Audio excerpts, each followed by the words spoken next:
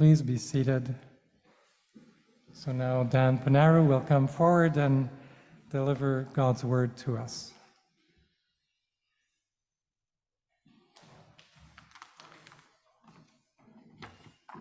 Well, good morning on this beautiful, smoggy, smoky, sticky summer Sunday.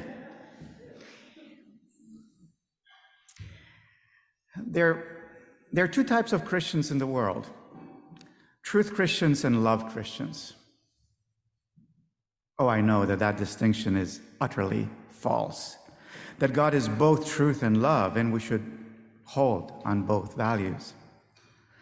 So why am I putting my foot in my mouth right from the start? Well, because in case you didn't know, I'm a card-carrying member of the Love Christians group. So today's passages have been quite difficult for me to accept and to receive.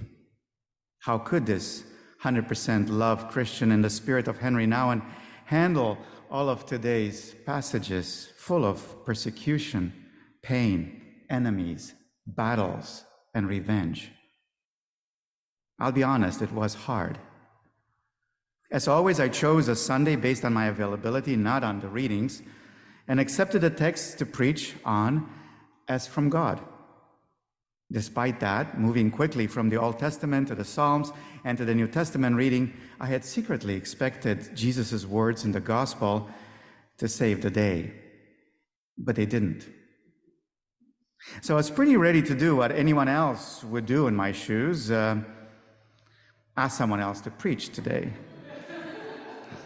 But somehow it didn't sound like what God wanted me to do. Besides, our Emmaus leadership had long decided that during this time without a pastor, we want to hear the word of God as perceived and understood by our community. So here I am. Enough personal musings. Let's look together at today's gospel passage. First of all, its context. Context is clear. Early in Jesus' ministry, while preaching the good news of the kingdom and healing every disease and sickness, that's Matthew 9:35, Jesus notes 2 verses later that, quote, "The harvest is plentiful, but the workers are few." So, after the multiple healings and other miracles of chapter 9, in early chapter 10, Jesus chooses his disciples, his 12 disciples, then sends them out with some very clear instructions. They are to preach the message that the kingdom of heaven is near. They are to heal the sick, raise the dead, drive out demons, and all this using only divine rather than financial or material resources. Beyond delegating to them the very tasks which he himself had performed so far, Jesus also prepares his disciples for the world in which he is sending them. So the rest and the bulk of chapter 10 includes multiple, repeated, stark warnings about this context, appropriately summed up in the expression that has since remained in our Anglo-Saxon culture and is the title of my sermon, "As Sheep Among Wolves." Threats of hatred, persecution, violence, and extradition abound, and Jesus is surely not mincing his words. As sheep among wolves. This clearly was the context in which the 12 apostles were sent out. How true is this of our context today, though? Well, as much as this may sound odd in the face of our generally comfortable lives in a wealthy, highly developed Western country, we Christians have actually always been sheep among wolves. In the first place, ever since the church was born, it has been a minority, surrounded by people with vastly different beliefs, morality, and behaviors. And this holds true whether we think of the first 3 Christian centuries before Constantine, or the Europe of the past 2 centuries, or of Christians in Asia and in the Middle East throughout history. In fact, the majority status of Christians in the Roman Empire after Constantine, during the Middle Ages in Europe and in contemporary America, is the exception rather than the rule.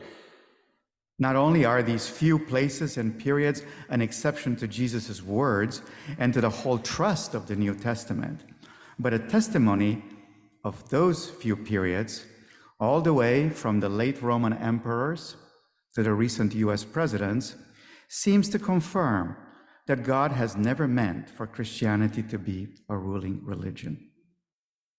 The historical facts not only remind us that so-called triumphant faith of any kind is an anomaly that has never worked out very well in practice, but also that the staple suggestion that things are getting worse and worse simply does not align with the historical record. Now, not only are we meant to be a minority surrounded by non-Christians, but oddly enough, those around us tend to be unhappy with us, and therefore they may marginalize, oppress, or even persecute us. The actual means for such actions have thankfully changed somewhat over time, and although there is still significant religious persecution in many countries today, what we experience here in Montreal looks fairly different. We're generally not jailed or physically oppressed for our beliefs. Yet, things can get pretty rough when those among us actually speak out in keeping with their faith, and in some way or another offend the values of the non-Christian majority around us. Much of the relative peace we're experiencing these days in Canada may unfortunately be due to Christianity having been so fully displaced from the public discourse that most people no longer even notice us, and our voice is rarely heard. So that's, whether we like it or not, the state of affairs. Thankfully, Jesus not only paints this dark reality to his disciples, but he also instructs them how to behave and what to do. In fact, our passage today starts with these instructions. So how then shall we live our lives today? What do we see in these verses? No, let's start with what we don't see in these verses. It may surprise us, but I don't see in Jesus' message anywhere something like, "You're surrounded by wolves. Take up arms and kill those wretched wolves." I'm not even seeing a less violent option, something like, "You're surrounded by wolves, defend yourselves and fight with all you have. The sheep must triumph." Nor, interestingly, any exhortations like, "You're surrounded by wolves, get out of this place into safety." So what do we see? What do we see? Well, in the first place, we come to our second passage headline: "Be wise as serpents and innocent as doves." This seems to be a key imperative in Jesus' message, so let's unpack it a bit. What does this unusual juxtaposition of two animal characteristics mean? While the dove is a much beloved, much loved biblical character, connected so closely to Jesus' baptism and transfiguration, the serpent would seem an unusual choice of animal to emulate, being elsewhere described as crafty and cunning, Genesis 3:1 and 2 Corinthians 11:3. And yet, both animals contribute to the model of behavior we are to adopt while surrounded by wolves: wisdom and innocence. Here's how one classic commentary puts it: "Alone, the wisdom of the serpent is mere cunning, and the harmlessness of the dove little better than weakness.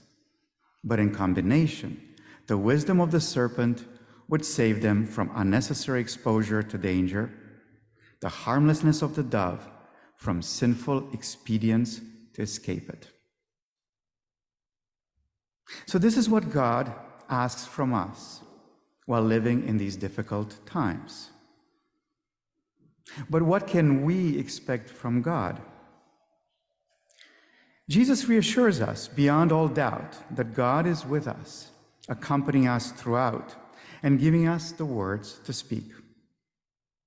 Therefore, we're not to be afraid, fearful, or anxious. God is in control. He holds all things in his hand. And in Paul's famous words in the book of Romans, if God is with us, who can be against us? Romans 8:31. So in our methods, we must be wise as serpents and innocent or pure as doves. In our attitudes, we must not be afraid, but fully rest on God's provision. What about in our message? Our message, of course, is the gospel. And the gospel, which the disciples were commanded to carry to the lost, was not just words, it was deeds. Preaching the nearness of the kingdom, Jesus instructed, was to be inseparable from caring for those in need, vulnerable or marginalized, the sick, the poor, the oppressed. And it's inescapable that for us here in a society where the actual preaching of the gospel rarely extends outside our churches, the preaching through deeds of compassion, kindness, and care has no such bounds or limitations. Could it be that this is what being wise as serpents means?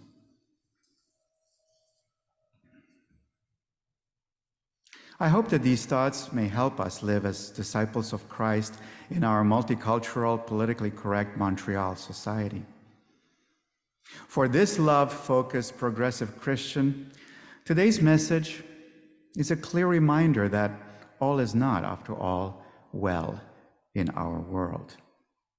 As much as my life is comfortable in my community, as a Christian, I belong to a minority group whose place in society can easily change without much notice. But for such a time as this, the passage also reminds me that God is right here in Montreal, in Emmaus today, guiding my steps and my words so I don't have to fear. All that he asks of me is to aim for wisdom and innocence, and to be faithful in carrying the gospel in word and deed as I can. And for me, that means abiding in Christ and loving those around me with his love. As simple as this call is, fulfilling it is hard, and I fail way too often. But thankfully, it's not about me, it's not me, but Christ who lives in me. Galatians 2:20. In the famous final verses of Romans 8, who shall separate us from the love of God, of Christ? Shall trouble or hardship or persecution or famine or nakedness or danger or sword? As it is written, for your sake we face death all day long. We are considered as sheep to be slaughtered. No, in all these things we're more than conquerors through him who loved us. For I am convinced that neither death nor life, neither angels nor demons, neither the present nor the future, nor any powers, neither height nor depth, nor anything else in all creation will be able to separate us from the love of God that is in Christ Jesus our Lord.